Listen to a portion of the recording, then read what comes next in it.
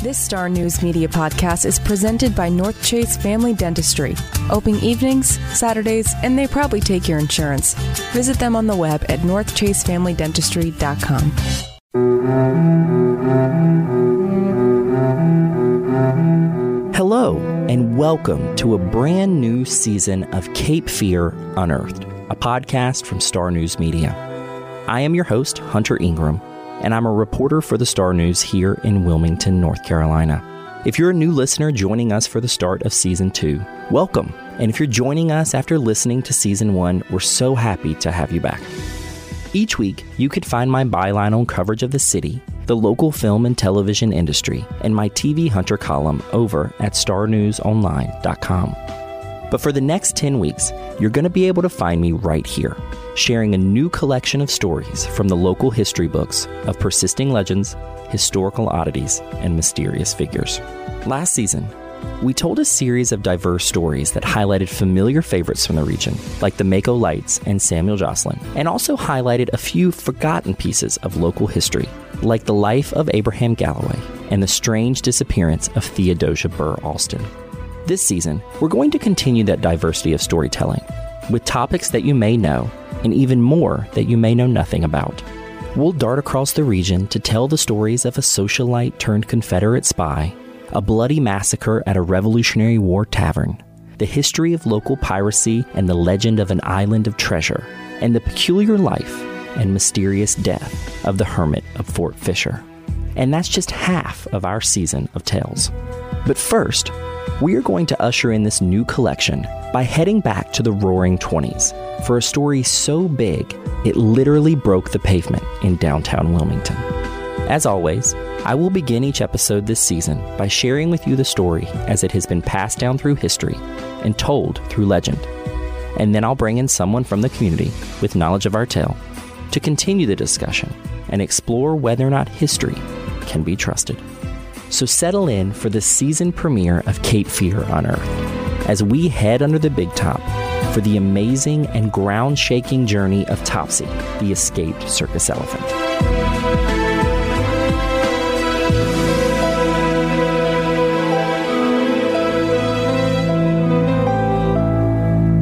We closed out our first season by telling the stories of three almost mythical creatures that are said to have terrorized and stalked areas of the region over the past century.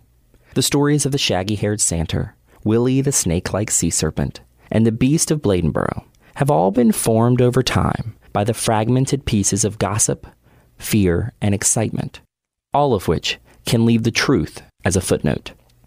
But the story we're going to talk about today unequivocally happened. In fact, the accounts of the exhaustive search and rescue mission to save Topsy the elephant can be found in the October 1922 editions of the Wilmington Morning Star, if you know where to look. But let's not get ahead of ourselves. Let's begin our story on Monday, October 9th, 1922, the day the Hagenbeck Wallace Circus unfurled the striped doors of its big top tent, set up at 13th and Ann Streets in downtown Wilmington. The circus had a storied history, but it didn't have a spotless one.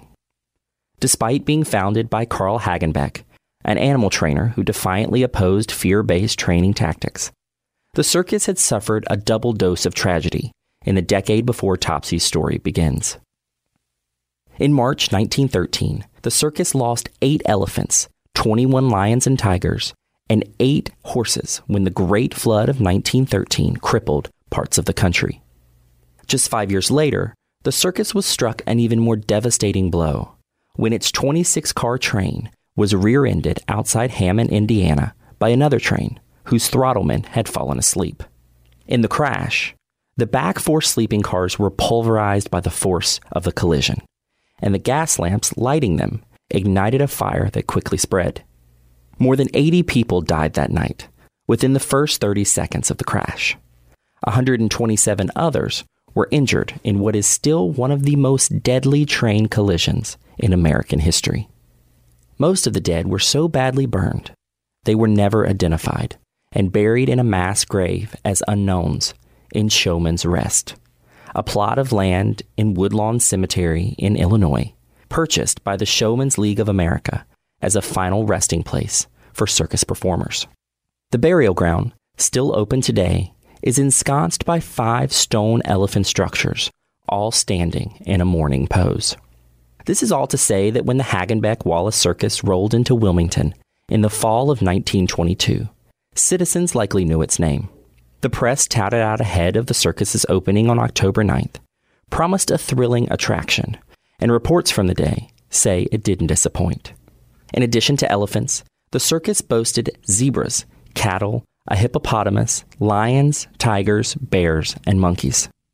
After well-attended shows on October 9th, animal handlers were loading the show's elephants back into their cars when the incessant barking from a pack of dogs unsettled Topsy, a 4-ton centerpiece of the show. Topsy had been purchased in 1902 from India and brought to America to be trained. Before joining the Hagenbeck Wallace Circus, she performed with Barnum and Bailey and appeared at the Bronx Zoo. But on that day in Wilmington, spooked by local canines, she broke free of her confinement and fled into the night. Within the hour, reports began to trickle in of a large animal stomping through residents' yards. One woman called the police claiming an unknown beast was munching in her garden and wanted it removed. Within hours, more sightings were being phoned in. There were reports of loud crashing and thumping in the darkness, damaged fences and crushed automobiles, and even one false claim of an earthquake. The man who had fled into the street screaming earthquake had actually been the unfortunate victim of Topsy bumping into his house, sending a tremble through his residence and knocking down a porch pillar. One historian even found claims the elephant had eaten a flock of chickens, when, in actuality, she had just stepped on them. Topsy's most destructive stop was at Eureka Pressing Company at 2nd and Dock Streets, where she bowled through the store's glass window, doused merchandise with colored dye, and leaned on a structural brick wall, causing it to crumble. By the early morning hours, the likely confused and exhausted Topsy had visited countless corners of the downtown area and then made her way south towards Greenfield Lake and its surrounding swamps. In those murky waters, she must have found a sense of comfort, because she jumped in. It's there authorities, trainers, and looky-loos managed to find her by dawn. Unfortunately, her plunge into the water and efforts to find a safe, quiet refuge left her tangled in the cluttered abyss. As crowds gathered to watch the rescue effort, Officer Leon George entered the waters to help free Topsy, at the risk of running into an alligator or two. She did most of the work on her own, of course, grasping nearby trees with her trunk and pulling herself free one step at a time. George, for his part, seemed to be there for moral support and encouragement. Eventually, she made her way out of the muck and was led to a quiet patch of trees nearby with peanuts and apples, where she was fastened and allowed to rest up for the walk back to her train car. But what handlers thought would calm her and make the return journey easy really just re-energized her adventurous spirit. Whether it was the cheers of the crowd that followed her back, or she was just still itching to do a little sightseeing, it was just a few feet away from her car that Topsy slipped her handlers once again and made a dash for the Cape Fear River. Striding up to the dock, she leapt off and fell into the river, swimming across to Brunswick County and disappearing into the brush. The search resumed for Topsy, drawing more news coverage and igniting more local interest in the effort. As a side note, the coverage of Topsy's ordeal provides interesting insight into news coverage of the day. One might think that the stories of a full-grown elephant stomping through the port city might garner ample space on the front page of the Wilmington Morning Star.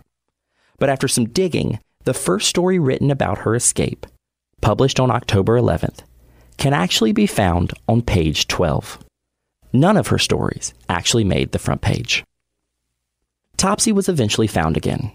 This time, her feet were shackled until she could be safely loaded into her car for transport and follow the rest of the circus, which had set off earlier in the week to keep their engagement with new audiences. What happened to Topsy the elephant is not known, though she likely had few days with such excitement as she did during her excursions in Wilmington in 1922. Her rampage resulted in more than $7,500 in damage claims levied at the circus, a steep price some 90 years ago. But no one was hurt, save for those chickens. Her story made the rounds in the papers across the country, and even popped up as a cartoon on the front page of the Evening Star out of Washington, D.C.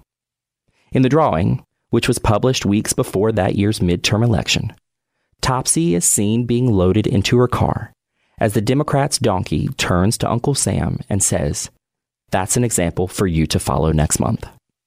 Where she ended up, it's hard to know. But there's at least some indication she had a rebellious streak in her all along. The final line of the Wilmington Morning Star's October 11th article on the escape intriguingly reads, quote, "Several years ago, the animal rampaged in Florida for 9 days before it was caught."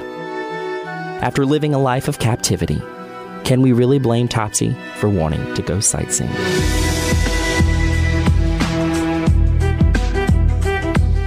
Joining me now to talk more about Topsy's story is Jan Davidson, the museum historian at the Cape Fear Museum here in Wilmington. Thank you so much for joining me today, Jan. Sure, I'm glad to be here. So before we get back into Topsy's story, I just told our listeners her very adventurous few days here in Wilmington. I want to talk a little bit about going to the circus in that time period. I imagine it's far different than what people would picture as a modern-day circus. But, was it a popular attraction? Did people look forward to the circus? What would a circus in 1922 or even in the first part of the 20th century look like here in Wilmington? So circuses were the nation's most popular entertainment at the turn of the 20th century because you don't have radio at that point, you don't have TV, you don't have much movies going on. By the 1920s, there's a little bit more competition, but there's this tradition. It's sort of this mass entertainment that sparks great enthusiasm amongst folks around the country. Americans invent the traveling circus, where the whole circus train pulls up, the animals get out, there's a parade around town, and then there's actually a couple of performances. Yeah. So thousands of people come to town for the circus, and it's this combination of free and paid entertainment because the parade is free. And the parade is this, we're going to show you the elephants, we're going to show you the wild animals, which were one of the big attractions, we're going to show you the horses, we're going to show you some of the clowns, we're going to give you this little preview. But again, without radio or TV, you can't do that in a different way, in a recorded way. So you do it live on the city streets. And places like Wilmington were on the railroad. They were big enough to attract a big crowd. In 1922, when Topsy was in town, the steamer Wilmington sent a excursion ship up from Southport for the circus. So they're bringing people in. There are trains sometimes that are, they're specially commissioned trains that come and half-price fares, excursion fares to get people into town for the circus. Oh, wow. So it's a big deal in that time frame as a form of entertainment. It sounds like it. I mean, you think of Wilmington kind of as a smaller city now compared to some of the other ones that would get big entertainment venues or events. But you're right. The railroad was such a big deal here that it did provide, such an entry point, I guess, to Wilmington. How long would a circus be here? Would it be a day or two? Yeah, it's an incredible setup and breakdown. You come one night, you unload all the animals. Claude Howell, who was an artist here, he did this 80s story about Topsy and the circus, and he talks about getting up at 4 o'clock in the morning to go see the train come in. The circus train comes to town. You set up, it's a day, you're gone. And they do this over and over again. So it's this incredibly coordinated, choreographed business that's really designed to encourage enthusiasm, but also make money for the circus performers. Well, I mean, now I guess today people think of the Cape Fear Fair and Expo would come into town, but they're here for, a week and a half and then they break it down. But, that's kind of incredible that you're seeing this huge thing come up and then go away within a matter of hours, honestly. Yeah, it's like a 24-hour period and then they're off to Fayetteville. Wow. Or they're coming here from Raleigh or wherever it is. So let's move on to Topsy. But I did a lot of research into all the stories that the Wilmington Morning Star, which is the precursor to the Star News, did on Topsy. And or at least the whole story of Topsy in that week in October 1922. But how much of that do we know actually happened? And a lot of it was just reports from people who saw her or something like that. How much of Topsy's story do we know to be true today? I think that's the question about history, right? The sources that we have are never guaranteed. But, they're good stories gonna get told. So right before Topsy came to town, Spark Circus said, we're the only big circus coming to town in September, and then this circus shows up in October. So it's not, when you read a primary source like a newspaper that's got that immediate connection, you lose the benefit of hindsight into maybe learning more. But I think we can certainly see that Topsy was here. She definitely got out. She may have been in Greenfield Lake. She may have been in the Cape Fear River. She seems to have escaped twice. She hit the Eureka dye factory. Later accounts, like Claude Howell's account that I was just talking about, says she ran around town covered in purple dye. So she was a purple elephant running around town. Lovely story. I'm not sure that we have any evidence that that's true, and we don't really know where Claude came up with that. Excellent visual to have, honestly. Yes, you can imagine it. And it rings true, right? Yeah. Elephant out roaming the streets of Wilmington and ends up in the river because they enjoy water. So I think that we know for sure that there was a big elephant running around town for a few days. I think even the difference in journalism today, they had to tell a story because they were really the only primary source for people to hear this except for word of mouth. They had to paint the only picture for people of Topsy if they didn't see her while she was roaming around. They were interesting stories to read, and it got so much national attention because that story was published as kind of this, like, can't believe this happened in newspapers across the state and even the country. So there's different accounts, but there seems to be a solid through line of what seemed to happen that day, or those days. And I think so. Elephants make the papers often when they kill somebody. Yeah. And if you look at the newspaper accounts from those times, you can see that happening.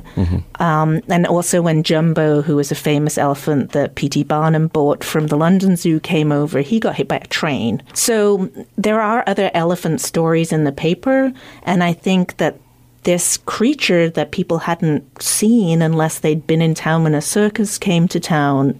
Elephants are amazing to us today, but try to imagine what it would be like to see one in 1922 when you might have read an account of it, but actually see one. So I think that there's a lot of power for those kind of exotic animals that people had this kind of fascination with. And often elephants were seen as smart, as they kind of anthropomorphized the elephant in a way that makes it sort of made those connections. So the idea that Topsy got kind of irritated and ran off because some dogs barked at her, it's a very appealing story, and we can all imagine that happening in some way, shape, or form. Absolutely, and it's like trying to relate what it would have been like to see a movie for the first time in the early 20th century. Today, we just see them all the time, but actually seeing that on a screen was just crazy for people. I mean, they absolutely didn't know what to kind of fathom about it. So I imagine seeing an elephant, even in person, or even just knowing that there's one down the street is this surreal idea, I bet. Yeah, I mean, when they first started showing movies at the Bijou Theatre on Front Street, they literally narrated what you were seeing because this was a visual language and a visual culture that was so brand new, people didn't understand it. Absolutely. And so one of the elements that I've seen as I've read more about her is there was an officer named Leon George who seemed to have been kind of instrumental in at least some of the rescue efforts. What was his actual role? Because I saw some varying degrees of he literally stood beside her in Greenfield Lake to the point that he was just one of the officers that was there. Do we know much about him? We know some about him. He was hired by the Wilmington Police Force in 1898, right after the white supremacist coup. So he'd been an officer for some time. He was also a prohibition cop. So he went out looking for people who were breaking the prohibition laws in Wilmington and New Hanover County. Wow. You may have seen an account that says he was a good tiger hunter. I did see that. So that's because it was blind tigers is a slang term for an illegal bar. Oh, wow. So I did not connect that. Right. So he, and actually has nothing to do with Topsy, but he actually got murdered with another officer in 1924 by two moonshiners. So his story, you should do another podcast about him, actually. Absolutely. He's fascinating. Oh, my gosh. He got murdered on this lonely road in Brunswick County. So I've seen different accounts, too. The way that they caught elephants was not terribly kind. And I imagine that if he was there, he probably wasn't involved in the actual really recapture of Topsy, because they kind of used techniques and things that I would think you would need those skills for. But I read that same story that he was kind of, that she befriended him almost. And again, that's the anthropomorphization of the elephant as this gracious and wise and kind of playful animal all at the same time. Absolutely. I think it's a little easier to swallow that, they eventually had to use force and chains to get this animal to go back downtown to be sent away. I said a little bit in the story that the founder of this particular circus prided himself on using less harsh animal training techniques. But, this was still an elephant loose in Wilmington, North Carolina. People were very eager to, one, see it, but also make sure that it didn't kill anyone, didn't, accidentally, even just out of fear. And so it's easier to kind of not think about those methods that you mentioned, because in a lot of the stories I read, they simply just said they led her back with hay and peanuts and apples. I think that that's a much more palatable version of how you catch an elephant. You give it some peanuts. Absolutely. Than using more unpleasant methods. Absolutely. That's fascinating about Leon George. I did not know that, and I saw a little bit about him, but his part seemed very flowery, that they became best friends in this whole struggle. And that's why I was curious to ask you, because, one man being singled out in this whole thing seemed interesting, but it sounds like this was just a blip in a rather interesting life for the man. Yeah, I think so. And I think they enjoyed the play on words of that he was this prohibition cop, and so that sort of that he already had this experience with blind tigers and kind of the wild animal thing. And I've seen different accounts that basically said it was the trainers that caught Topsy. Yeah, he might have been there. He might have, because there were those stories that he just swam into Greenfield Lake, not caring about the alligators that might walk up, and then just kind of coached her out of it. But I'd just be curious to know what his role was, because that seems rather dangerous. I don't know if I would wade into Greenfield Lake to try and free a scared elephant.